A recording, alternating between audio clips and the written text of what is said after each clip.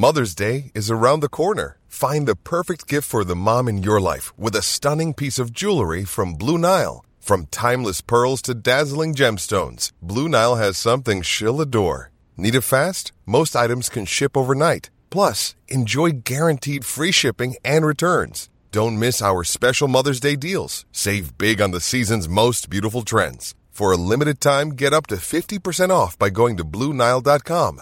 That's BlueNile.com. When you need mealtime inspiration, it's worth shopping Kroger, where you'll find over 30,000 mouth-watering choices that excite your inner foodie. And no matter what tasty choice you make, you'll enjoy our everyday low prices, plus extra ways to save, like digital coupons worth over $600 each week. You can also save up to $1 off per gallon at the pump with fuel points. More savings and more inspiring flavors make shopping Kroger worth it every time. Kroger, fresh for everyone. Fuel restrictions apply.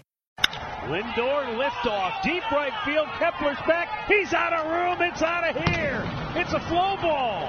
Hit it out onto the tarp in right field, and Lindor, with a 2-run homer here in the 6th, has put the Indians on top 3-2, and boy, is he jacked up. A flow ball? That's what we're calling that now? Yeah. A flow ball? When you hit a home run off the progressive tarp? I don't even want to go there, okay? Like, there's too many things I could say that could potentially get me in trouble, and they weren't worth it, and so I'm not going to say it. Yeah. Well, season's over. I take back everything good I said about the Twins 2 days ago. Biggest loss of the year. Yes or no? Let's talk about it next. Yeah. Football. We're going to break a baseball game down like it's football. It's also a Write That Down Wednesday on the show today. Mackie and Judd. And let's just say we have changes in the batting average standings. But a quick shout out to Federated Mutual Insurance Company. Federated's been helping businesses in the state of Minnesota and around the country for over 100 years. And this is just not the year to be wishy-washy about your insurance company if you're a business owner. Federated has experience and has helped countless businesses with everyday challenges and risk management, and also everything from pandemic response plans and HR-related communications. If you want to find a full list of industries Federated protects and see if your business matches up, go to federatedinsurance.com. Remember, at Federated Mutual Insurance Company, it's our business to protect yours. TCL is a proud sponsor of the Score North Studios. Enjoy more of the things you love with TCL.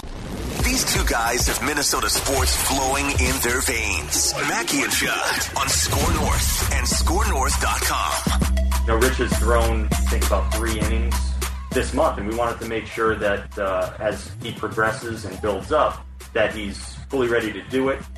There is a pretty decent chance he's going to go on 5 days next time out, and sending him out there simply to face a few more hitters, we weren't going to let him go that much further either way. I think it was just the wise thing long term. Football.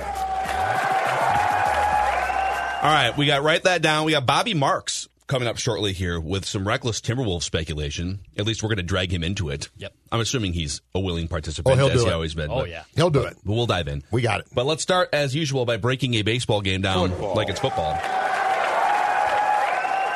All right, I know I said that the season was over off the top of the show there, but I kid, I jest, because I actually think the biggest takeaway from last night is Rich Hill.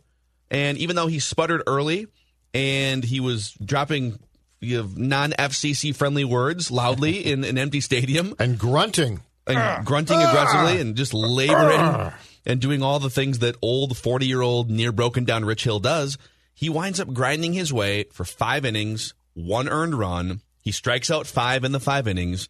He looked sharper as the start went along. And so I know they got beat last night, but I don't think Shane Bieber was ever supposed to lose to Rich Hill coming off of missing most of the year to this point. Yeah. And so I know that you're probably not feeling this way, but I actually take mostly positive out of yesterday because of Rich Hill. The Rich Hill dynamic for sure is positive. And in fact, if you go back to when they had Ramirez picked off first base and Sano threw the ball into left field, if he makes a good throw there, he pitches a 5 and gives up no runs. So I've spent the last 12 hours or so processing this loss and the many different feelings that this loss gave me. And I'm going to tell you right now that's not the appropriate accompaniment to play. Because, and I was going back and forth on text last night with our guy, Jake Depew, who I do the Score North Twins show with a lot, and he brought up a really good point, and the more I thought about it, he's exactly right. Right or wrong, but with where the Twins stand right now, this was clearly deemed going into that game, I think because of the guy that they were starting against and because they had won game one and because the Twins are in, great shape playoff-wise. This was a disposable game. Like, you could take your chances here. And Rich Hill, and I think the thought process by the Twins going into last night was, okay, it's Bieber, right? Against Rich Hill, who's not really pitching much. And I still stand by my, Phil, contention that Rich Hill is being ramped up to the playoffs. So, I don't think there's this large worry about, oh my God, he didn't pitch well against the Brewers, we're going to take him out of the rotation, or oh my God, he's pitching well against Bieber, so now let's throw him into the 6th or 7th. This is actually his spring training, is what's happening. Exactly. But I have condoned that since day one. So I think that this was deemed by the Twins, not in the 5th last night, but actually before the game started, as a somewhat disposable game that they didn't expect to win. And I think they acted like it. And because there are 16 teams going to the playoffs, this is going to sound weird, but the approach that you might take to an NBA or a hockey game is sort of the approach that the Twins took to this game. They did, and it's a good point you bring up there. It doesn't count in the good point standings, but it counts for your ego. That if this was it's a big ego after those ice cream bars last night. Wow. 2 ice cream bars. 2 ice cream bars, Your ego is inflated after eating ice cream? The whole Zolgad experience inflated right now. All of Zolgad. Like normal size, inflated. too? Not, were they large? Are they small? Normal size. 2 Kemp's bars. Good. Wow. Did you go in expecting to eat 2 Kemp's bars, or did you eat the first one you were like, all right. I need a second. Oh, yeah. It's always that.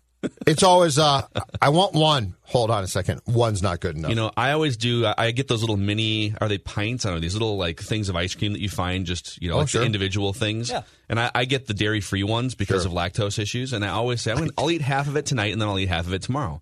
That never happens. I just eat the whole thing. Why would you go dainty? In terms of dairy-free or the smaller? The smaller. Just the dairy-free is smart. I don't have self-control. No, I know, but sweets. I mean, you should just up front. Once you start to eat sweets, you're basically done. But that's why you have to buy the small ones. If you buy the small ones, you don't have self-control, it's like that's why I don't have 8 bags of Doritos in my house. Oh, that was because I love Doritos. But what I'm saying, if I had 8 bags of Doritos, I agree I'd eat with them all. you. But if you are going to carve out a night or a time to say, I've got a sweet tooth, you can't then say, but I'll have half of this sweet. Like once you commit, you commit.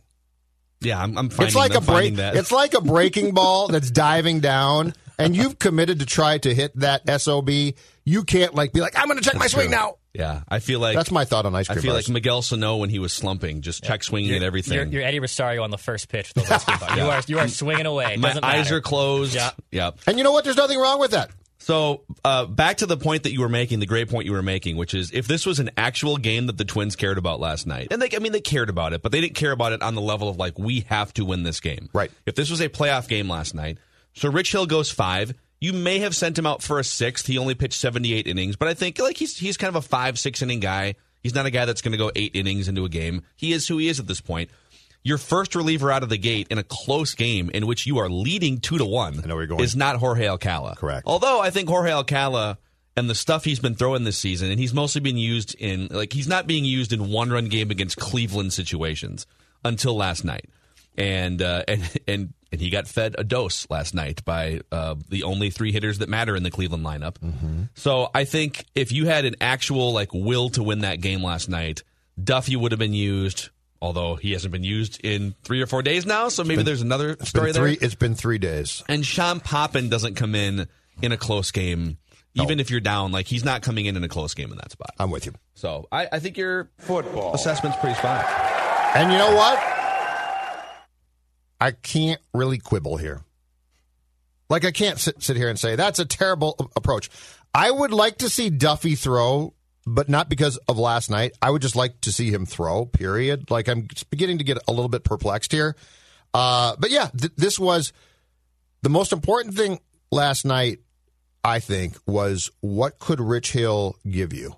And what he gave you now was, and they're going to, I think, do this again, it was good enough to say, Rich, thank you. We appreciate your effort. Here are some mothballs. We're going to put you in those mothballs for 5 to 8 more days, and then we will have you pitch again. But yeah, I think the Rich Hill thing to me is the most important potential build-up to October. Another positive for Rich Hill last night. So Lucas Giolito threw a no-hitter for the White Sox, and he had the second most swings and misses in any no-hitter in history. He had 30 swings and misses out of 100 pitches last night, which is nuts. Like, to give you some context, in a standard start, if you throw around 90 or 100 pitches, if you're pushing 20 swings and misses, that's a ridiculous night in the major leagues. 30 swings and misses, it's pretty obvious why he gave up no hits to a bad Pirates lineup. So Rich Hill is not on that level when it comes to swings and misses. He gets a lot of called strikes when he gets strikeouts because of that big looping breaking ball. Some hitters just freeze. By the way, I love that breaking ball. It's awesome. That's fun to watch. And then he'll sneak fastballs when hitters might be sitting on breaking ball. He'll sneak that 90-mile-an-hour fastball in when he's on. Yep. But I believe I saw he came into the night last night with only like 3 swinging strikes on the season. He had 6 last night. So bravo. He wasn't Lucas Giolito, but he had 6 swinging strikes last night out of 78 pitches, which, all right, it's not... You know, you're not Randy Johnson in the late 90s, but it's a step. He struck out 5. Can I give you the miles per hour and pitches for those 5 strike threes? Football. Because this is so much fun. So he didn't strike out a guy until the third when he got Delino DeShields Jr., all right? 74.2 mile per hour curveball. He followed that up by striking out Domingo Santana in the 4th, 74 mile per hour curveball, all right?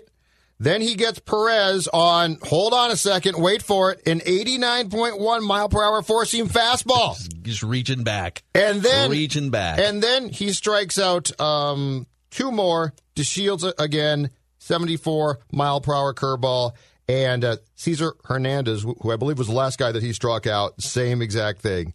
So 4 of his 5 strikeouts came on that looping, sloppy, I absolutely love watching him pitch curveball. Yeah, he's fun to watch for a bunch of reasons. The curveball, his angst, like he is so hard on himself. Yes. Well, the grunting last night was it's fun to watch because you can hear like every Yeah, the biggest one, I can't remember which batter it was, but I think it was a right-handed batter and it was a full count. And he tried to drop the hammer breaking ball, and he just left it like he threw it. It was so bad it didn't even hit the top of the strike zone. So he throws this big looper that's supposed to break like into the bottom of the zone, and it missed high. And he walks toward the catcher, and just at the top of his lungs drops a GD, just and of course there's nothing preventing you from hearing it. So my wife last night was working on a work project, just like with headphones in, and I don't know if she was listening to anything, but he yells that, and she looks up at me like, what just like? Oh, she heard it? What happened? I was like, Rich Hill he's just a little bit hard on himself when he pitches. Nothing to see here. Football. Here's one more for you. Yep. How does it make you guys feel that the Twins got to Shane Bieber last night? The Twins got to Shane Bieber last night. They did. And he still goes 6 innings and gives up only 2 runs and strikes out 10. That is getting to Shane Bieber. When he goes 6 innings, strikes out 10, allows only 4 hits, and you get 2 runs off of him. I mean, that's what if you're going to face this guy either down the stretch or in a playoff game at some point, you need to win the game 2-1 or 3-2. Yeah, and so he didn't pitch well for him at first. Got stronger. It makes me feel good. I guess if I'm the Twins, that I do think that compared to their approach in the game at Target Field, their approach improved, and they spit on his pitches a little bit more because he can really get to you quickly that way, and he didn't last night. That makes me feel good. The fact that for at least the first 2 innings of that game, he looked so shaky, and the final pitching line is 4 hits, 2 runs, 3 walks, and 10 Ks and 6. Does not make me feel great. But did you guys see his career at home compared to the road and how much different that career has been so far? So he was going into last night at home 11-8 with a 4.17 ERA in 28 games and 27 starts, okay? On the road, 20-5, the ERA goes from 4.17 at home to 2.83 in 32 games, 31 starts. So he is actually far more statistically impressive away from Cleveland than in Cleveland. That's interesting. I wonder why that is. I have no idea. Yeah, it's also kind of a small sample size because he's only been a big league pitcher for a couple of years. But he's so damn good when he's good that I'm surprised that the ERA is that much different in the home ballpark compared to the road ballparks. Because we have to get to Bobby Marks here pretty soon. I do have some reckless trade speculation with the trade deadline. Can I apologize for one thing quickly? Yeah. I'd like to apologize here. Nelson Cruz, I'm really, really sorry. So I got home yesterday after our conversation, and Patrick also brought this up on his appearance on the show, about could Nelson Cruz become the first exclusive full-time DH in the history of baseball to win the American League MVP. And I got home, and I'm like, I'm going to write that. That's pretty good. I mean, there seems to be a good chance. He's coming off an outstanding couple games. He hit the big home run on Monday night in Cleveland. Yeah, I'm going to write this. I wrote it, published it right before the game. 0 for 4, 3 strikeouts. Oops. It's my fault. Uh-oh. I'd like to apologize. Whoopsie. I'd like to apologize to everybody involved. It's all my fault. Take the column down. Take the column down. No. Or write one ripping him today for not being able to live up to the hype of being a top MVP candidate. Why did I write this? I could write that. Why did I write this about Nelson Cruz? Is it possible Nelson Cruz can't live up to the pressure of being an MVP candidate? This is why he's bounced around. Actually, you know what? Nick Faldo said something brilliant during the PGA Championship final round a couple weeks back. Yeah.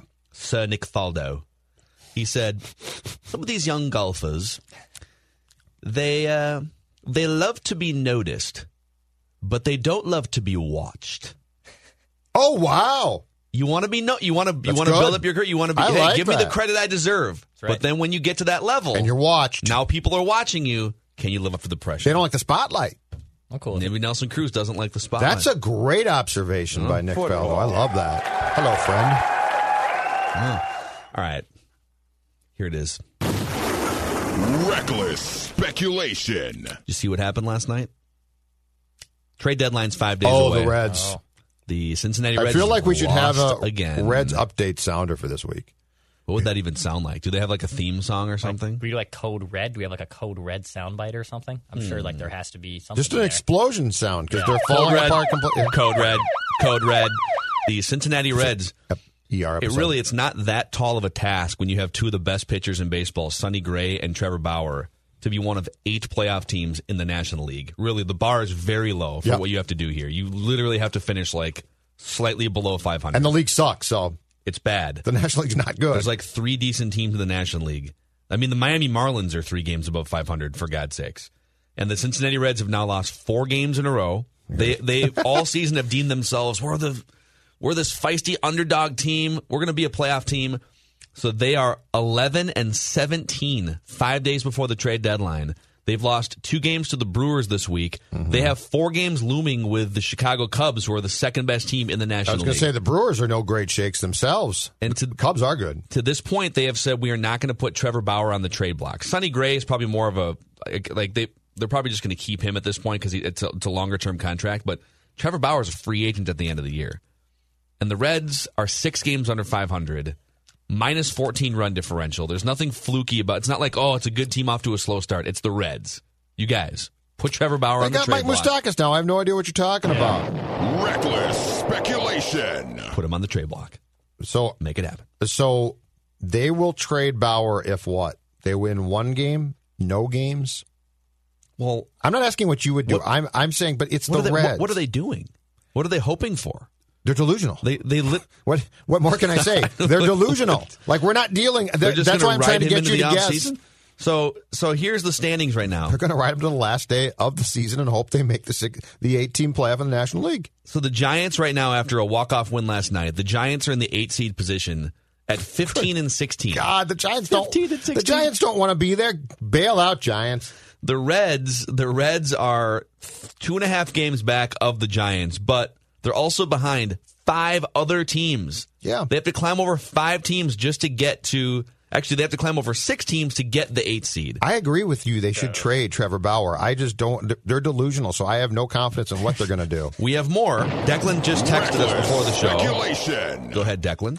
Yeah, Jim Bowden has the Twins has a move for every AL Central team, and he actually has the Twins trading for Boston Red Sox pitcher Matt Barnes, another electric reliever who's having a down year so far in a shortened season, but was one of the nastier relievers and could be another bullet in the bullpen for the Twins. Interesting. So Matt Barnes is one of the biggest strikeout relievers in all of baseball. In 2019, get this, Matt Barnes pitched 64 and a third innings. He struck out 110 batters in 64 and a third innings. What's he going to cost me? It was a lower grade. He was a top 30 prospect. It wasn't anyone in the top 10.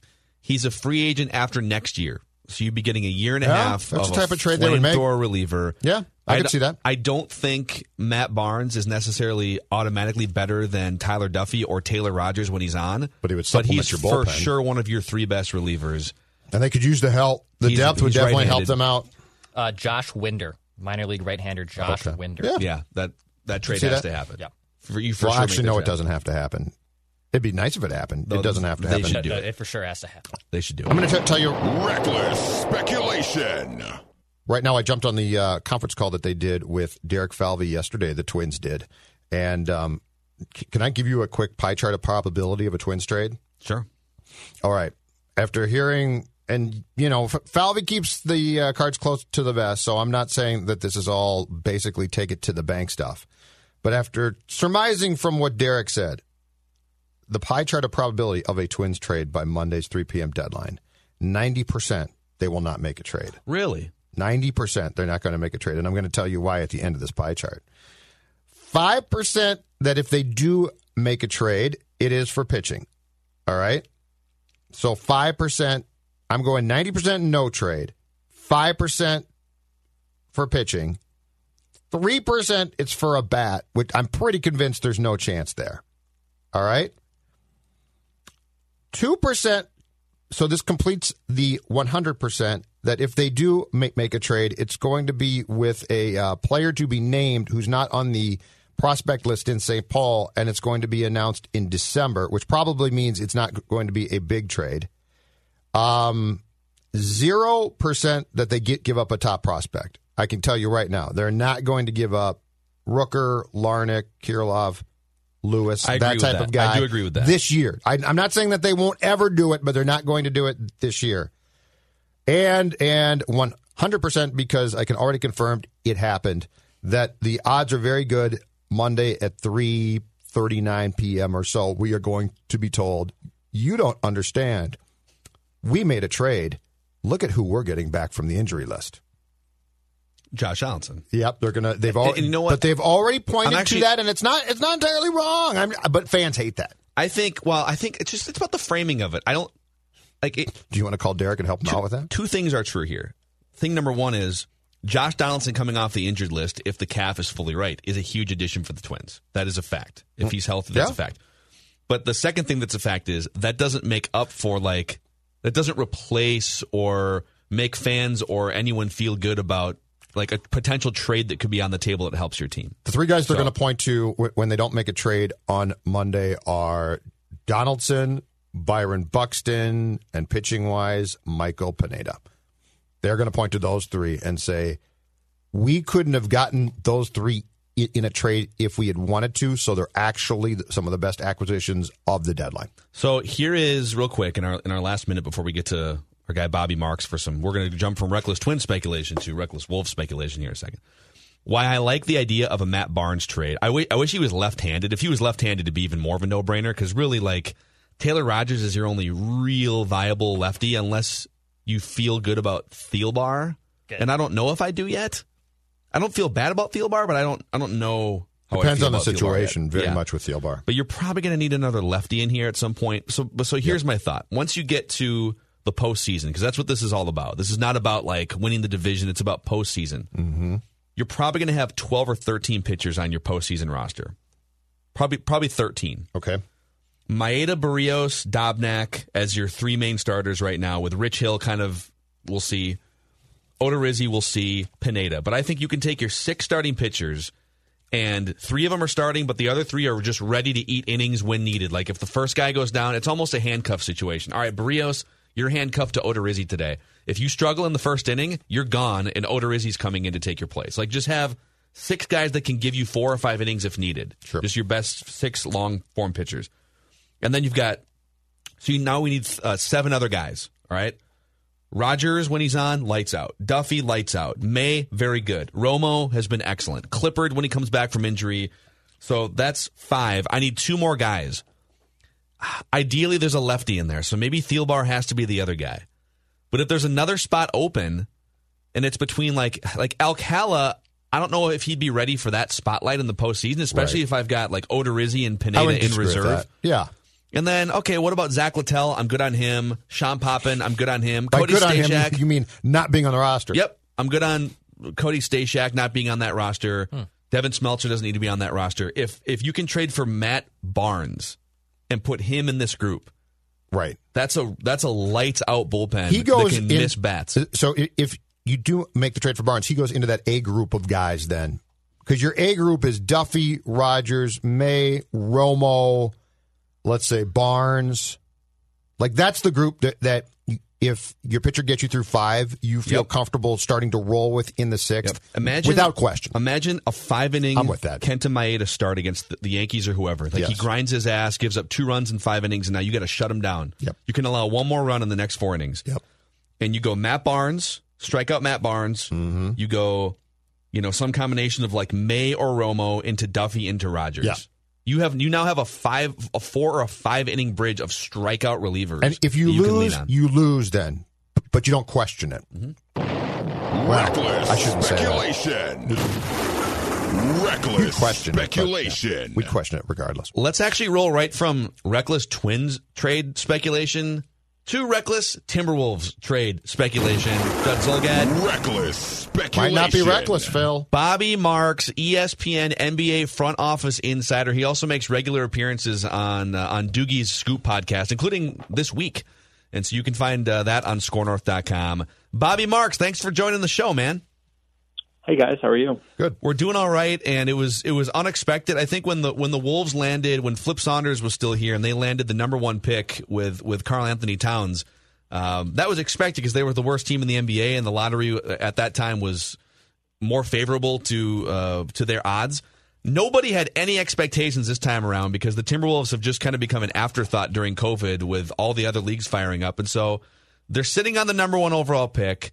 Our first question to you before we just pepper you with potential names and options is, how valuable do you think the number 1 overall pick is this year compared to a normal year or other years? Well, it's not as valuable as it was last year. Yeah. I mean, to be honest with you, it's different when you have Zion or Ja Morant or when Karl Anthony Towns or some of these. There's not a marquee franchise player right now. I mean, that doesn't mean that 5 years from now there might be one developed, but there's not a player identified as kind of a franchise build your team around your player. But even so, it just gives Minnesota a lot of different options. I mean, I think that's when you control the number 1 pick and then you have 17 and 33, it gives you a lot of options if you want to move back in the draft. If there's an established player out there to go out and target. Certainly you can keep the pick, and they're going to have enough time to evaluate all those decisions with the draft likely being moved back from October to who knows, maybe November or December here. So it just gives you a lot of flexibility, something that they didn't have before the night of the lottery. Who do you think that the Wolves are calling first? So if you get this top pick and then start to make calls, what teams make the most sense, do you think, in this scenario, Bobby, to call first? Well, I mean, I think the first I want to you're certainly meeting with your scouts and you're figuring out, all right, how much is there separation from, let's say, number 1 and let's say number 8, right? Mm-hmm. So is there a big difference? I think you can make an argument that there's not a drastic difference. This is I think it's actually a good draft. It's just not top heavy in talent here. So in that case, if you're looking at teams like New York, maybe who have a couple future first round picks, they have from the Mavericks, they have the 8th pick, they have a group of young players. I mean, those are type of things that you would be looking at as far as moving back in the draft if it makes sense to to build up your assets in your draft pick. So I think that's probably going to be the big internal discussion as far as what is the separation from a guy like LaMelo Ball to Tyrese Halliburton from Iowa State, right? I mean, I think LaMelo is probably the number one guy right now, but if you can pick up 2 draft assets and maybe an established player down the road, I mean, I think that's the same with a team like Atlanta, who's I think they're at 6.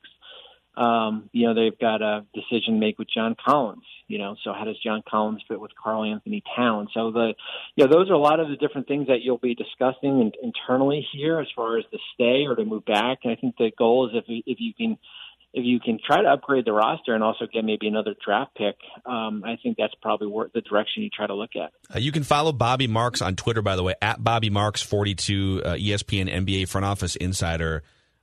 Is there any reason after what the Suns did 8-0 in the bubble and what Devin Booker did, is there any reason to make that phone call with like 4 years left on his contract? Yeah, I mean, I think you make the phone call to all 29 teams, no matter what happened in Orlando and them going 8-0. And I think you have to do your due diligence, and usually just kind of keep a notebook of what you proposed and what they said, and you kind of maybe circle back a year from now. You never know, but yeah, I would think that Devin is probably off the table, in any type of deal, just because of what is left on his contract, especially how they played there. They're probably looking to build off that, not really kind of tear down and, build through the draft. I mean, they've been doing that for the last 10 years. And I don't think that's kind of probably be the direction they're going to go. Exactly. So as far as potential young stars go, who you think might be available on the market, who the Wolves could possibly flip this pick for and possibly more, where do you think that starts realistically? I mean, is a guy like Simmons in Philadelphia a guy that you could potentially try and make a phone call on and trade for, or is that probably shooting too high for Ben Simmons? Yeah, I mean, probably too high, especially listening to what Elton Brand, their general manager, said yesterday, and I kind of agree with Elton said, is that you probably want to coach in place, for at least a year to figure out what direction you go with Simmons and Joel Embiid, especially with Ben. I mean, he hasn't even started that rookie extension yet, and he's got another 5 years. But as I said, it doesn't hurt making the calls. I mean, the worst thing they can do is just hang up on you. Usually that doesn't happen all the time, but you never know. I mean, I think it's looking at teams like, where's Brooklyn, right? I mean, they're going to have to go out and pay Joe Harris. I think Harris LeVert's probably untouchable, but it's just calling teams as far as figuring out what's Washington going to do with Bradley Beal. It's trying to find help for Karl and D'Angelo Russell. I mean, you kind of just go through, the list of 29 teams. I always say there's always a team or multiple teams out there that who have been eliminated from the playoffs or maybe thought they were a little bit better and are in the lottery and think that by changing the pieces around it will help. Certainly, we'll see what happens in Sacramento. I think certainly Buddy Hield's contract's a little bit rich for you, and I don't think he's worth the number one pick. But those are just you kind of just go through the checklist of different names, and eventually you kind of get to a decision where, hey, we're keeping this pick. Or maybe we'll take somebody, and then maybe down the road we look to move. You mentioned Bradley Beal's name, and it's amazing. Like it feels like he's been in the league for like almost a decade. I want to say like 8 or 9 years, but he's not that old. He's only 26 or 27, and he had his breakout offensive season in terms of just scoring. He scored 30 points a game for the first time. And I look at him, Bobby, and I think, man, I get Washington not wanting to let go of the John Wall, Bradley Beal thing because it's never fully come to fruition, and they definitely feel like there's an unwritten story there. But I look at Bradley Beal and think he is just begging inside for a change of scenery and would probably play better defense at his next stop. And I just wonder, to what degree is Washington hell-bent on trying one more time with that backcourt versus, either settling for the Wolves' number 1 overall pick and hitting the reset button, or some kind of a 3-way trade that gets them a different player just to shake things up. But Bradley Beal's an interesting one. Yeah, I mean, it is. I mean, he signed that extension, last off season, so he's locked in for a few more years here. And you're right. I mean, and I wrote about it. It's like, I guess if you're the front office, you do want to see where John Wall is health wise. I mean, John hasn't played since December of 2018. Yeah. Kind of pairing those two together, and then you've got some young pieces. But you will probably get at a point in the road that you will have to make a decision here if this does not work out.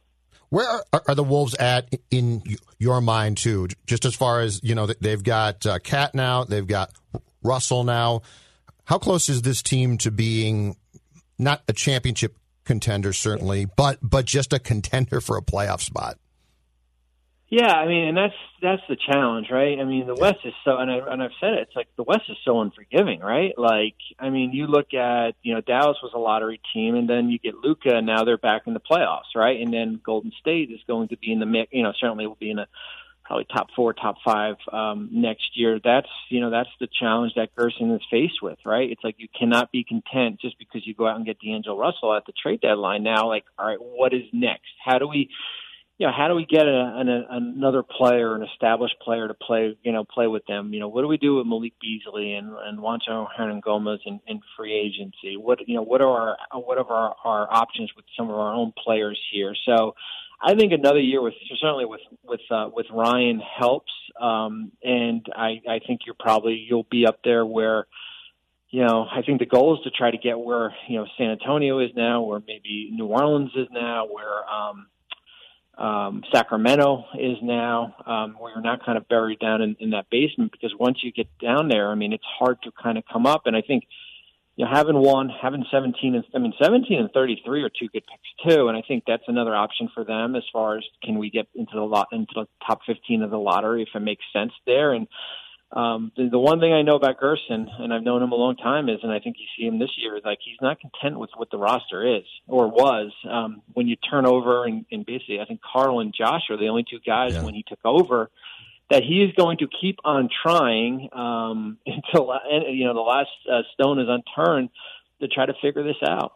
I've got last thing for you. I've got one more Ben Simmons related question, and that if it were me running the 76ers, and that would be a huge mistake by the ownership, but if it were me running the 76ers, I would tend to lean toward keeping Ben Simmons, just because I know it's sort of ironic and that he's the one that's injured right now, but I think the durability is probably less of a question with him. But let's say they decide, all right, we've got to shop one of these guys. It's just not going to work, and we just need a change here. How do 3-team trades generally work? Because I think if Philadelphia were to part ways with, let's say it's Ben Simmons, I don't think it would just be, all right, well, Timberwolves, we'll take your number 1 overall pick and go back into a pseudo rebuild. You would probably have to ship the number 1 pick to a third team. Third team sends an established player to the Sixers, and then Ben Simmons comes to the Wolves. When 3-team trades happen, how does that generally work? Yeah, I mean, it starts with the initial call. I mean, if it's between Minnesota and Philadelphia, and then, if Philadelphia's saying, well, no, I don't like the number 1 pick, find me a team, find me a third team as far as, and you kind of have a list of players that you're looking for or the Sixers are looking for. It's kind of like a big jigsaw puzzle, right? I mean, it's like you just throw all the pieces down, and then eventually you try to line them up here. And I've been part of a lot of different 3-team, 4-team trades here. It gets complex. I always say it's kind of like a house of cards, right? You kind of build it up, and then you pull one out, and the whole thing falls. But yeah, that's kind of how you look at it. It's basically you're kind of doing the homework for the other team, as far as if you're shopping one, and if it's that third team there. So, Simmons is. You're right. I mean, if I was Elton Brand, and if I had to make a choice between Simmons and Embiid, I would not trade Ben Simmons. I would probably look to trade Embiid, just because I value. I'm probably less off of Embiid. I value what Simmons can do on a defensive end. Certainly a huge guard here, and what the future kind of holds for him. Yeah, Bobby Marks, ESPN NBA front office insider. Bobby Marks 42 on Twitter, and we appreciate your insight, sir. Thanks, guys. Appreciate it. Thank you. Man. All right. Here it is. I got the trade after what he just said. Oh, boy. Reckless John Collins? speculation. You're going after John Collins I now? love the John Collins idea. John Collins has Third been year, thrown around a lot by him, Doogie. power forward that can shoot some threes, grabs rebounds. Just imagine having two big men that just both can sit outside and shoot from 20 feet and get inside and grab rebounds. I like your it. roster would just be 5 dudes who can all shoot threes. All right. So here's what that would be a great trade. Okay. But in terms of a 3-way deal, the 76ers, so I love the Ben Simmons idea.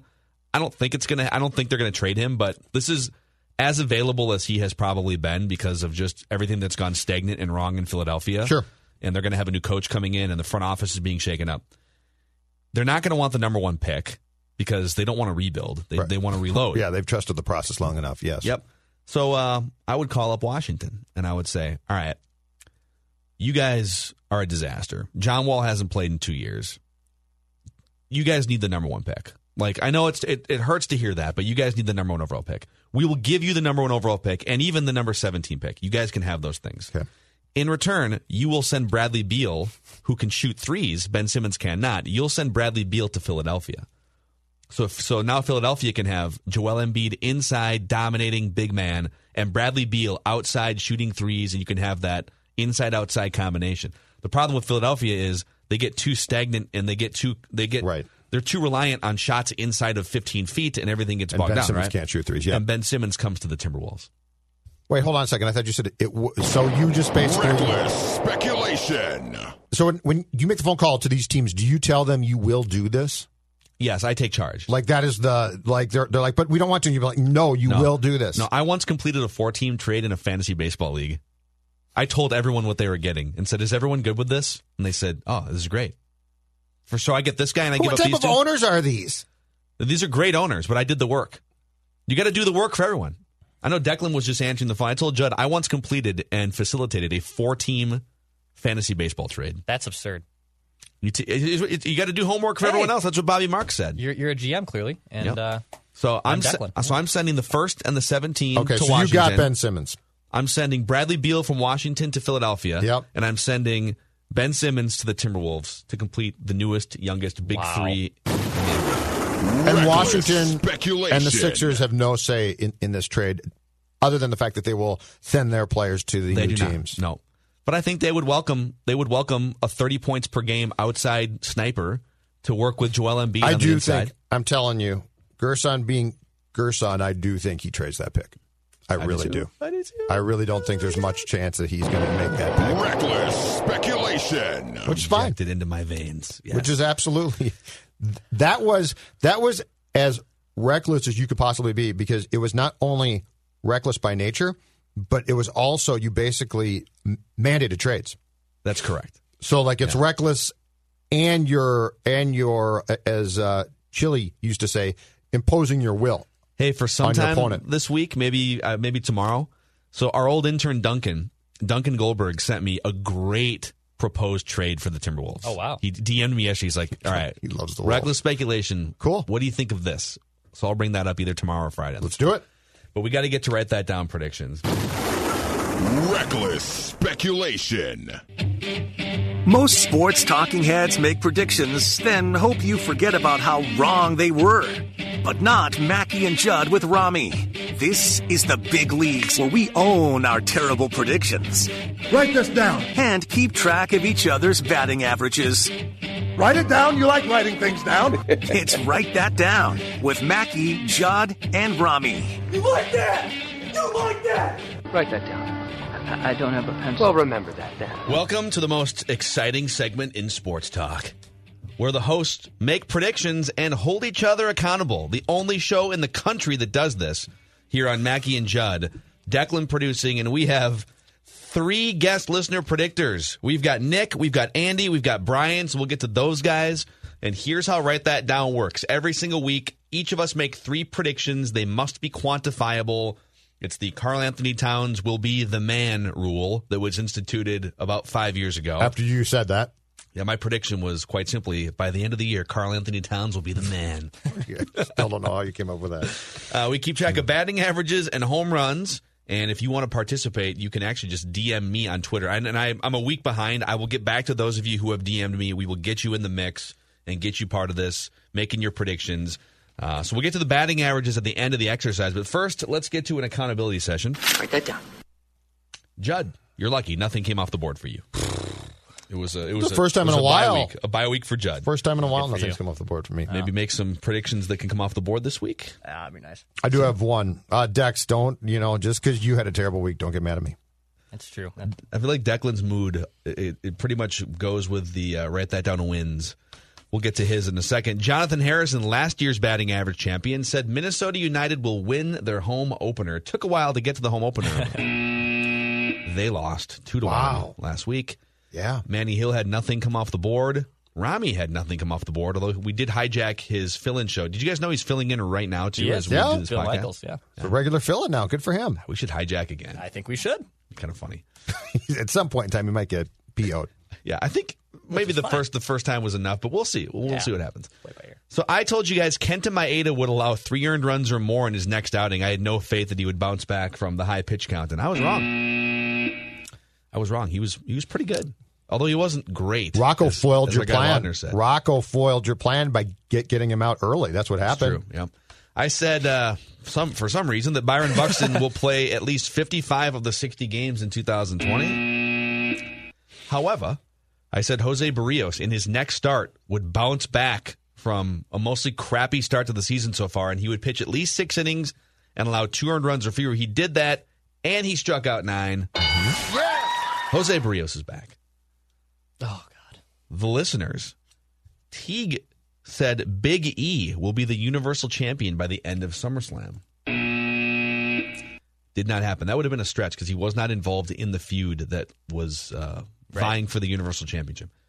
Josh said Byron Buxton will have career highs in 2020 in plate appearances and finish top 20 in extra base hits and will win a Gold Glove. It is not really mathematically possible for him to finish with a career high in plate appearances at this point. So was this a March prediction by Josh? Yes. Okay. Pre-COVID. Yep. A lot of Declan us lost because of that. Took some hacks. Declan, you said Tyler Duffy will pick up a save before Taylor Rogers will. You said Dalvin Cook's contract extension will come by Friday at the latest. And you said Sasha Banks at SummerSlam will turn on her BFF Bailey. When she lost the title, I was convinced it was going to happen. They're teasing it. They're definitely teasing it, but it has not happened yet. They are still best friends and tag team. You only got partners. 3 wrong? Had only 3 and nothing right. So yeah. Well, only 3 means that Judd Zulgad is our new batting average leader. Yeah, Nelly Cruz, MVP, huh? Huh? Home runs, average, I do it all. Judd Zulgad with Don't a play the field goal. 447 batting average with 3 jacks. He's leading in both categories this season. Declan, 425, still looking for his first home run. He's very Juan Pierre-like, for those of you who get Thank that you. early I 2000s loved reference. I loved Juan Pierre. Ben Revere Stolen might be base the machine Juan Pierre in my National League Rotisserie League. Rami Makloff at 391 with a home run. I'm batting 330 with 2 home runs. Listeners at 260 with a home run. John Harrison, 209 with 2 home runs. And Manny Hill at 156 with a home Write it down. run. You like writing things down. So here's what we're going to do. We're going to, since our phone lines, we're a little bit worried that we're going to lose everybody here because we have 3. We're gonna bring Nick in first and let him rifle off 3 predictions because we know we can handle 2 on at the same time. So let's get Nick into the mix. Are you ready to take your swings here, Nick? Absolutely. Sports Dad, Sports Nick, Bros, what's up, Sports what's up, miss you, man? buddy. Good to hear from you. Yeah, man. Very, very excited to be on the highly touted. Write that down. Nick, you were born for this moment. I feel man. like this is all you right This is now. great. I didn't realize this was our He said Nick. he's on the job site right now, and he's still on right now. Whoa! Loyalty. Way to go. Oh, yeah. The other guys can work. This is a life-changing Yes, moment. screw those guys. Write this down. So we're gonna go against protocol here because of our jam-packed guest list here. We're gonna just let you rifle off 3 consecutive predictions and then get back to your job.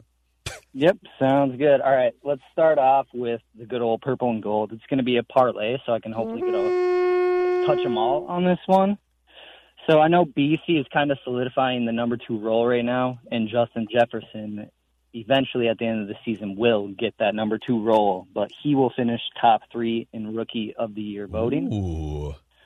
Irv Smith Jr. will finish as a top 5 points per game fantasy tight end, and let's say the website ESPN, since they're your affiliate. So Sure. that'll be the Vikings one. Okay. So that's a parlay. Those 2 things are tied together. Okay. Correct. Write this down. Okay.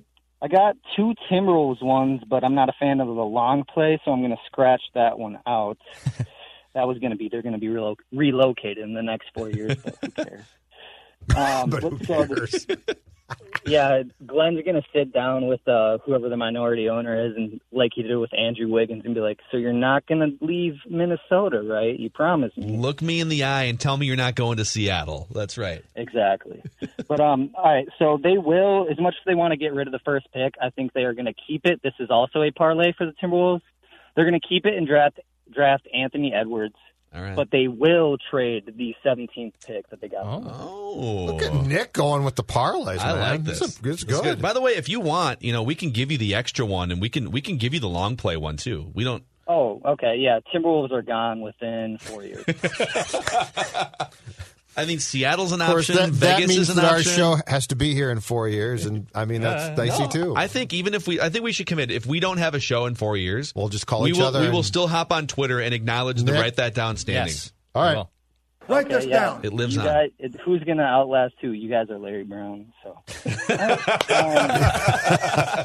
last one, gentlemen. I'd hate to do it, but maybe it can somehow reverse the curse. The Minnesota Twins will, at some point this postseason, they will be knocked out by the New York Yankees. Wow, there it is. Buzz Killington coming in. Way to go, Nick. Yeah. So, do you really think you're suited to be the 4th guy in our group, Buzz Killington? Oh, ends on a high note. Well, Nick, since you have this massive platform here, is there anyone in your life you'd like to thank that got you to this point? Yeah, sure. Let's go with my fellow sport gurus, Justin Price and Weiss Wahidi of the Elite Agency. Go buy a house from that dude. My 2 daughters, Ava and Harper, I love you. And then my eventual wife-to-be, whenever I make that mistake, Autumn, I love you. All right, thanks for having me on, guys. All right. Nick, this was a great appearance. Appreciate it, man. My sports son, man, coming back with a bang. That was a really good appearance. Can I hit drop and not drop the other guys? You here, should be Dex? good, yep. Okay, cool. Yep, we're good. All right, so I'll punch up Andy. Okay. You punch up Brian, and let's see if we can make this magic work. Andy, are you with us? Yes, sir. And Brian, are you with us? I am here as well. Awesome. All right, we did it. Hey, round of applause for us. Yeah, way to go. Great. I had nothing to do with that technical advancement. Big time. You should have seen me with the claw trying to organize all these 3 phone calls last night at 8 o'clock. I was like, okay, this person will go here. They'll go here. I'll go here. He's drawn up on a whiteboard. Yeah, All right. seriously. Great. Doing arithmetic. So, okay, let's start with Andy, and then we'll go Brian, and then Judd, Declan, Phil, and we'll go around the room 3 different times. Andy, are you here to beat out infield singles today, or are you here to hit bombs? I think I'm shooting for a 2010 Joe Mauer double season. I like it. Yeah, just You're going to the gap on a consistent basis? a little flare down the left All right. field line, leg that thing out with a smooth leg first slide into second base. All right, Write this down. we'll start with Andy. So the NFL will not complete a full season due to COVID, but will still complete their playoffs. Interesting. We'll complete the playoffs. So it might be that like one team plays 12 games or something, but Sure. they go off winning percentage or something. I could see that happening. I like that prediction. It's so hard to make up. Like in baseball, you can play doubleheaders. Yeah. Right. That's you know what the NFL should just play doubleheaders. Screw it. Just take some of the crappy teams. Jaguars, sorry, but you're playing. Gardner You're playing Minshew. for 6 hours. 8 today. quarters of football today. All right, over to Brian. Write this down. Well, I'm a day late and $1 short on the Nelson Cruz MVP train. I had a top 5 pick for MVP teed up, but with Judd's discussion and blog yesterday, I'm going to bypass that, and we're going to head up to Edmonton to the NHL bubble, and we're going to look at Nathan McKinnon and company, and they're going to make a comeback. They will beat the Dallas Stars in the current round of the NHL playoffs. Down 2-rip right now, aren't they? Yeah, that's a nice comeback if they do it. Oh, interesting. They It fell happens. apart in game 2, man. It happens. 2-rip lead, and they completely came apart. Write this down. Over to Judd. The Vikings will have fans at their 3rd home game of the season. So they announced yesterday that they want to have fans for the first 2 games, which are the Packers and Titans. Their 3rd game is in October against the Falcons, and they will have fans. So I'm not giving you capacity, okay? But they're going to allow some fans into that 3rd home game of the season. is that a home run? I don't think it's a home run. And I just made the prediction. At the time of this prediction? I don't know that it's a home run. Okay. I feel like it's so far off still because they go after they play the Titans, they go on the road for 2 more games. I think if it was going to be quicker, it might be. Plus, like his prediction counts if they literally let in like 5,000 fans or a fan. A fan. Yeah, I mean, well, yeah. Well, I was going to make a comment, but I'm yeah, not that's okay. Let's stop there. All right, over to Declan. All right, I need some singles I'll here. say it. Paul Allen gets into the stadium, so that counts. Oh, why would you do that? Why would you do that? P and I are friends. We're friends. Write this down. All right. Wow. You would laugh at it. All right, I need my Ben Revere Juan Pierre single right here. Miguel Sano will strike out 10 times between now and next week's. Write that down. I need very much a single. I need a hit. Miguel Sano will strike out 10 times between now and next week's. Write that down. Okay. So he's going to strike out almost twice per game. I mean, it's probably going to happen. There's 7 games between now and write that down. Write that down. Karma can be a sometimes. Exactly. And I hope it's You 9. are tracking pitches, and I like it. Thank you. You're trying to get on track. I don't know. It's fine. I hate that. I don't want to stoop. I'm not going to stoop. You don't like it. All right. I'll go with my Wolves prediction so I can be the first one here. Write this down. The Timberwolves will trade the number 1 pick. They will trade the number 1 pick. Okay. Whether that's trading back and swapping for like the 4th or trading it for Bradley Beal or something, they will trade the number 1 So pick. you're not going to give particulars at this time. You're just going to give us some. I'll probably build off it in future at that time. It's fine with me.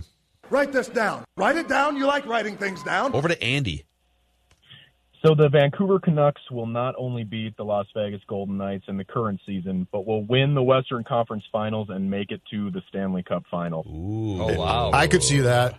Yeah, I could see that, man. Ooh. They're pretty damn good. They're young. They're fun. Brian, your second prediction.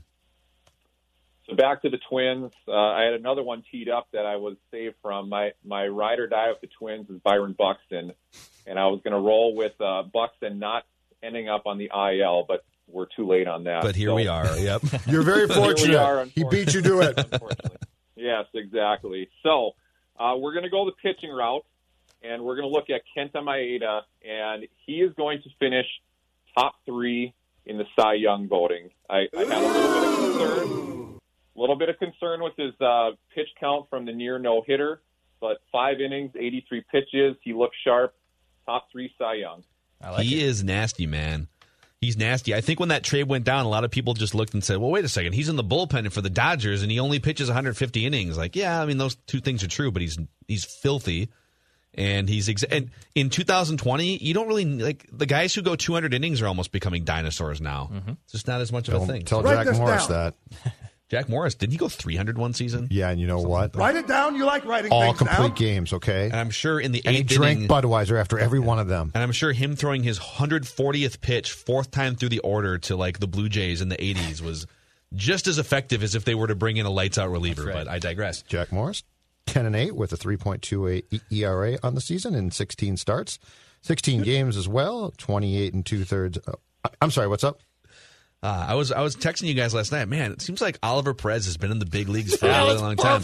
Hopefully Burt can tell me when Oliver Perez came into the big leagues, and 10 seconds later, Oliver Perez drafted by the Padres in 1999. It was great. All right, over to Judd. Okay, so write that down. So Cleveland is going to start Clevenger tonight against the Twins. We know that for a fact, but you can write this down. Mike Clevenger will be traded to the Yankees by the Major League Baseball trade deadline Monday.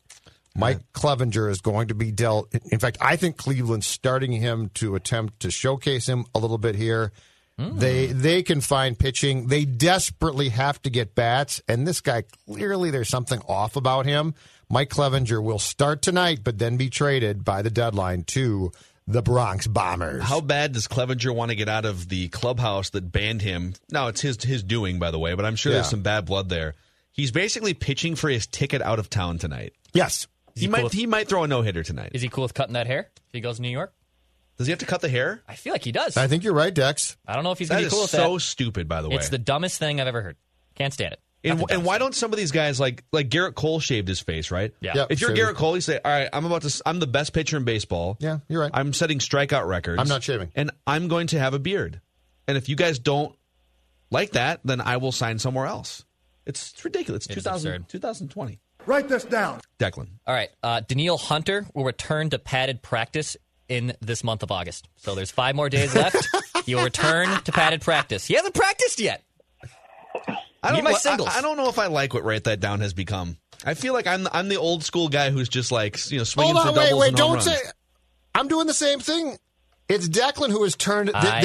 Need my you hits. know what you are, Declan? Yeah. You are the Jacques Lemaire of That's Write That Down. trap game, baby. You are the left-wing bleeping lock making Trap this king. boring. Poor people call in here to give home run predictions, and That's you're fine. like, I'm predicting the Vikings will practice on grass before the end of the month. Check down Declan over here. That's right. It's ridiculous. Still works. Write this down.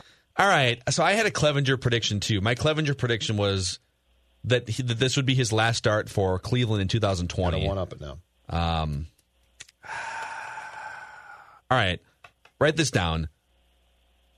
I'm going to say that the Twins will... that Clevenger is inspired to pitch great tonight because he probably wants to just get out of Cleveland for a million reasons. So I'm going to say, even though he is inspired to pitch great, it's a parlay. The Twins will beat Clevenger tonight, or they'll beat Cleveland tonight. Just so, it doesn't matter if Clevenger gets the out. Oh, it's still close to paint yourself in the corner. They'll beat Cleveland tonight, and this will be Clevenger's last start for the Indians in 2020. So give me that parlay. Write this down. It's a home run if that happens. I don't have a pencil. Well, remember that, Dan. If both those things happen, it's a home run. Yeah. Over to Andy, your final prediction.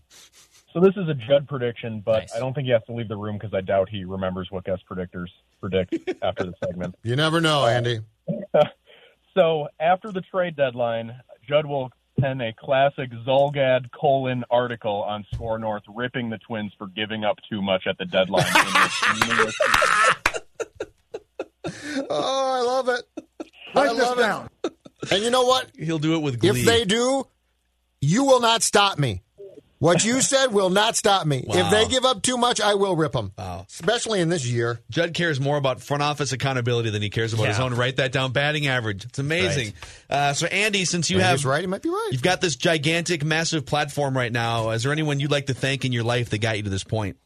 Well, I've been working in public health for several years, and the last 6 months have been really rough. So I just wanted to thank you guys for providing an outlet for, to get away from the response for minutes at a time. And then I also just wanted to give a shout out to Dave Harrigan, former producer, for helping get this segment going in the first place.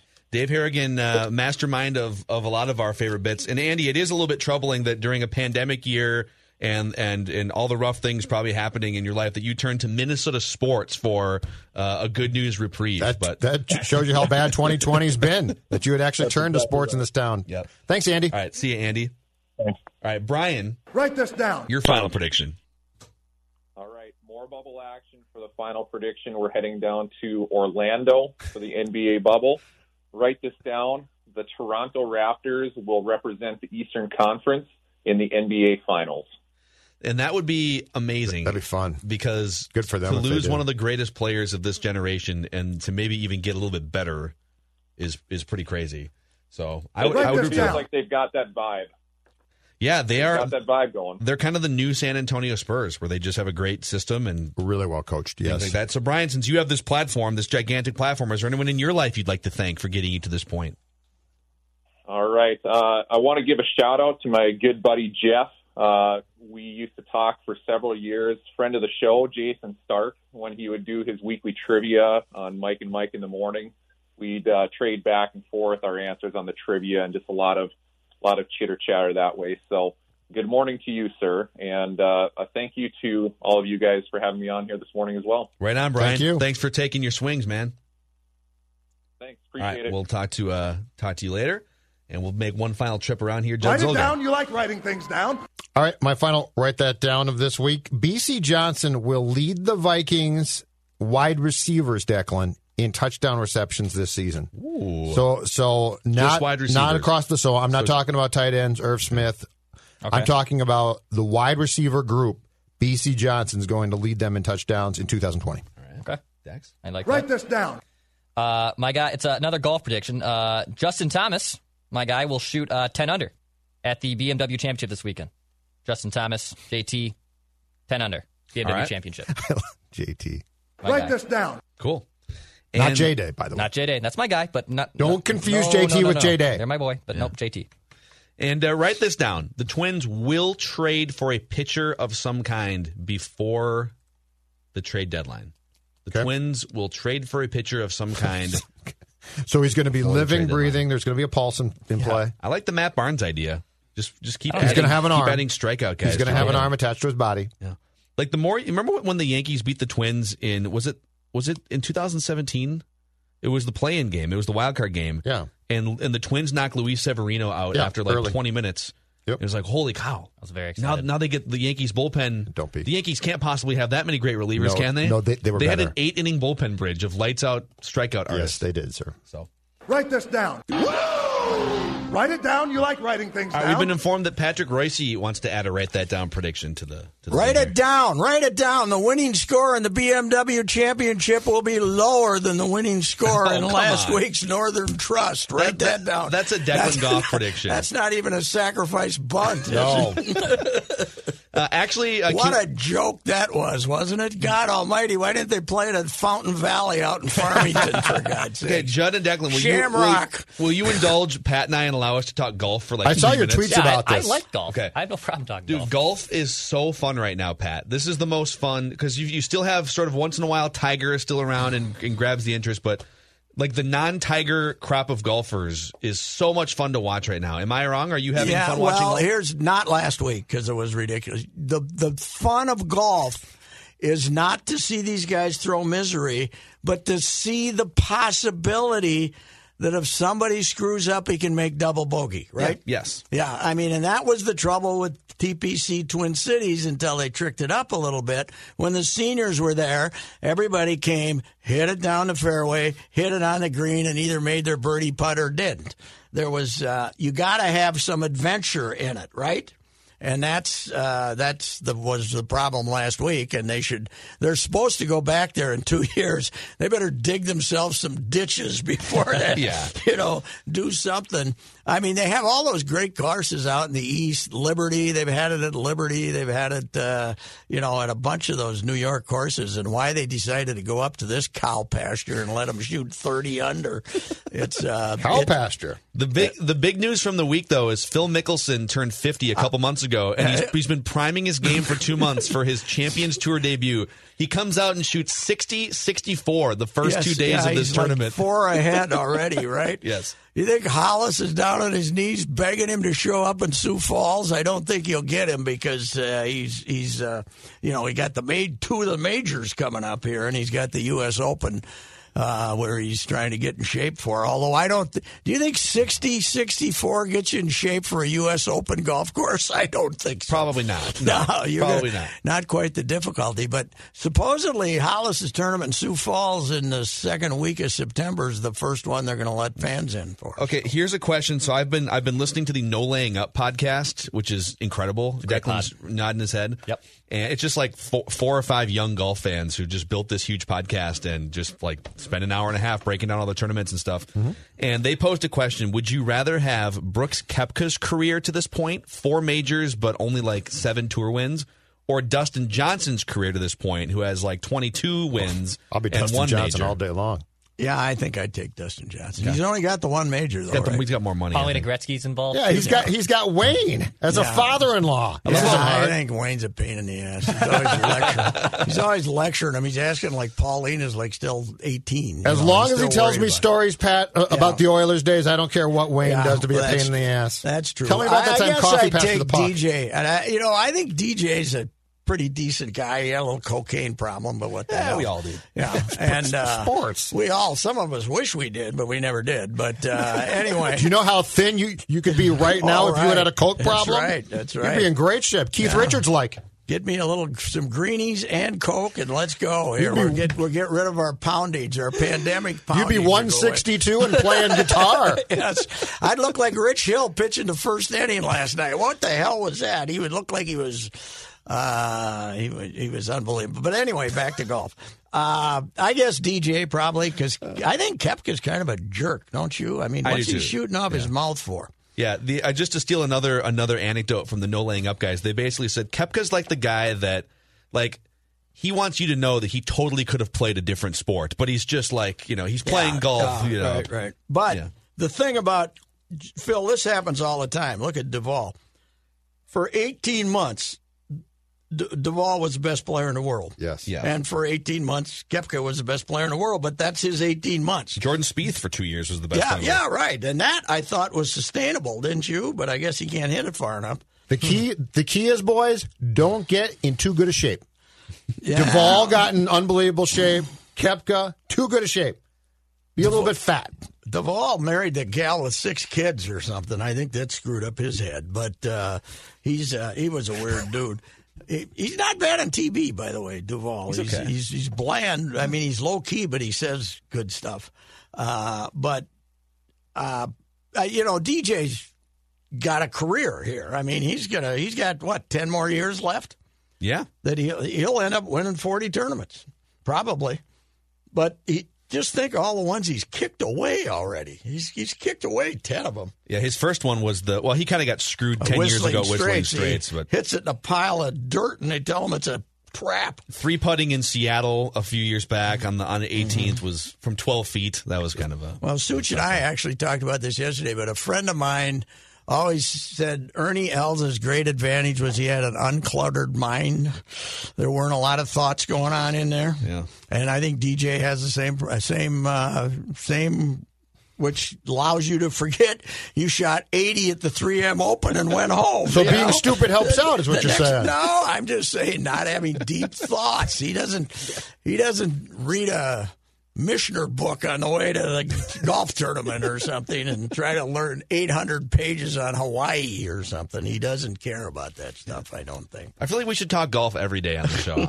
I've watched more golf in the last 2 years than I've watched in my life. I hadn't watched hardly any, even when it came back, but now the last 3-4 weeks I've been watching again. And last week it was, I guess, somewhat fascinating, but the PGA Championship, that was a tough, rugged golf course, and this kid still shot, 17 under or something like that? I mean, they're so damn good. It's unbelievable. Now, Tiger brought up a good point about, he basically said, I think this was earlier this week, because he's playing back-to-back playoff events here, and he said, for 20 years, I have basically gotten used to and have built the strength up of being able to block out 25,000 fans wrapped around a hole. Yeah. And now we're out here playing major tournaments. Yeah. And it's like these guys, a lot of these guys, you look at the top of the PGA Championship and there's dudes who are playing in their first summer of majors, even Morikawa, and they're not dealing with 15,000 fans staring at them on every single hole. And or the yelling that stupid brings. things. Well, let's face it, Phil, though. When this kid started, he was hitting at places that nobody ever imagined. Tiger, you're talking about? I was at the Ryder Cup in Valderrama, Spain. I don't know how the hell I ever tucked the paper into that one. But from 290 to 310 yards in the middle of the fairway, Seve had them grow rough. So Tiger would have to hit it 285, right? Yeah. Or because back then 300 was unheard of. I mean, he was hitting it there, but he was hitting it from 25 yards closer than everybody else. Now he's hitting it from 20 yards farther away than quite a few. And the problem now is it's not about making courses longer. It's like, Bryson can hit the ball 350 yards. It's about more dog legs. It's about more challenging greens. It's about when strategy. You miss the fairway, and when I not only miss the fairway, when you miss the middle 2/3 of the fairway, the ball then runs off down into the grass, either right or left. You have to hit. The fairway's got to be crowned and the rough's got to be substantial. So not only do you have to hit you want to hit it 350, okay, pal. But if you don't hit it in the knob in the middle 20 yards, you're going to end up down in the grass someplace. And that grass has got to be substantial too. Yeah. So anyway, there it is. That's a lot of Mackey golf breaking down That's golf good. right there. Yeah. Okay, back to Rich Hill. Watching the first inning last night, I wanted him to be hospitalized. What the hell was these big wind-ups and kicks? And the grunts kept coming, Pat. He grunted the whole game. And he was like, I was saying, this guy's got no chance to go 2 innings, and then he was pretty good after that. But I think they must have given him a sedative after the first inning. Well, he just kept on grunting, though. My God. Quaalude or something. But he pitched pretty good. They got to feel good about that. I mean, he's, Cleveland doesn't have the greatest lineup, but he threw pretty good, I thought. Yeah, he threw fine. And that's it, by the way. 80 pitches, 75, Yes. 80 pitches. He's going 5. And Pat, I'm telling you, they are not concerned about what he does in these games. This is all their build-up to getting him to October. Yeah, but I think they realize they need. They need to pitch him some, but they're not. But they don't go into Rich Hill starts saying we need to win this game. They go into Rich Hill starts saying, "How's Rich Hill going to pitch?" I think they want to make sure, despite the fact there's probably going to be no fans, and we might actually end up in a bubble. I still think they want to be the home team for 3 games. They want to finish in the top 4. Sure, right? Sure. So they don't want to get on a plane. They were not concerned last night about actually trying to win that game as much as they were making sure that Rich Hill pitched pretty well and got out of there at the right time in their mind. I hate to bring up a caution, guys, but when I was getting my scouting reports on Evan Grant from Evan Grant in Texas, and then from guys in Seattle who covered him, Dutton, loved him. Yep. But Dutton said he can look like Nelson Cruz could look like the worst hitter you ever saw for 10 days, and you say, is he done? And then boom, boom, boom. And then for 2 weeks, he's a machine. He has been mixed in with that home run he hit the other night to win the ball game. He has been doing some serious waving at breaking pitches. Yeah. I mean, Bieber last night, his first at bat, he didn't come within it. Nope. The estimated distance of those pitches total from his bat were 5 feet. I mean, it was unbelievable. Yeah, we were talking off the top of the show, Pat. So Bieber last night, the Twins got to Bieber last night. Yeah, the 'cause Twins he got to walked Bieber. 2 guys. Yeah. And getting to Bieber is he goes 6 innings and strikes out 10 and gives up a couple of runs. Yes. That's getting to Bieber. Yeah, and the only reason you got to him is he walked a couple of guys. Yep. And but yeah, that's pretty good stuff. And now you get a resolved Clevenger tonight. So Clevenger's going to be pitching his ass off to try and get traded, though. And he might be traded, yeah. He's got inspiration. You're right, though, Phil. Maybe last night was not 2 nights ago, might have been the biggest win of the season, considering you have to face those 2 guys the last 2 games here. What did your spies tell you about Duffy? I saw you tweeted this out after the game. They said he was fine. It was matchups. I don't know. They said he's fine. He's ready. I'm nervous, Pat. And then he didn't pitch last night either, but he didn't, because they were behind. So I'm okay with them not using him last night. Yeah, I am too. I just want to see him. They said he's fine. Okay, I just want to see him. Alcala, whatever the hell his name is. Why isn't he Alcala like every other? We got a real problem with these Hispanic guys, right? All of a sudden, we spent when Zoilo Versalles came here as a rookie, we all call him Versalis, right? Because we didn't know any. Yeah, if you're from Fulda, it's Versalis. Hey, Versalis. And then finally, about halfway through the year, somebody, not Herbie Carneal or whoever was on the air, told us it's Versalles. Okay. So he taught us that lesson, right? Yep. So you got to watch these pronunciations for these Hispanic fellas from Cuba, and back then they were all from Cuba. Says the guy whose last name is Royce, by the way. Yes. Having Jorge try to pronounce what I'm that. saying is now we got the center fielder in Chicago, who's one of the great young players of all time, who wants to be Robert instead of Robert. And he should actually change it. Robert is better. I don't approve of that. And now Alcala, right? Shouldn't it be Alcala? I believe I think the second part, the second syllable would be. But you're accented. right. You're right. It should be Robert. Oh hell yes! I like that one much more. It's much sexier. Yeah. Mm-hmm. So, well, Pat, we'll talk to you again on Friday, and people can find your Royce Unchained podcast as well. And I'm about to do a baseball one with Mr. Reavers, so that'll be posted up a little bit today too. Twin show. If he and Joe are done salivating about the wonders of the Republican convention yet, so very exciting. We'll break that down in a special. We're going to be talking all about that. Episode on Mackey. Some great speeches. Super exciting. Speaking of cocaine, yes, wonderful. All right, see you, Pat. All right, that's a wrap on Mackey and Judd. We'll see you guys tomorrow. Don't forget Action Movie Rewind this Friday. Karate Kid. I got to watch Judd's it today. first viewing in 30 years. I'm going to watch it today. Wax on, wax off. Before some hockey.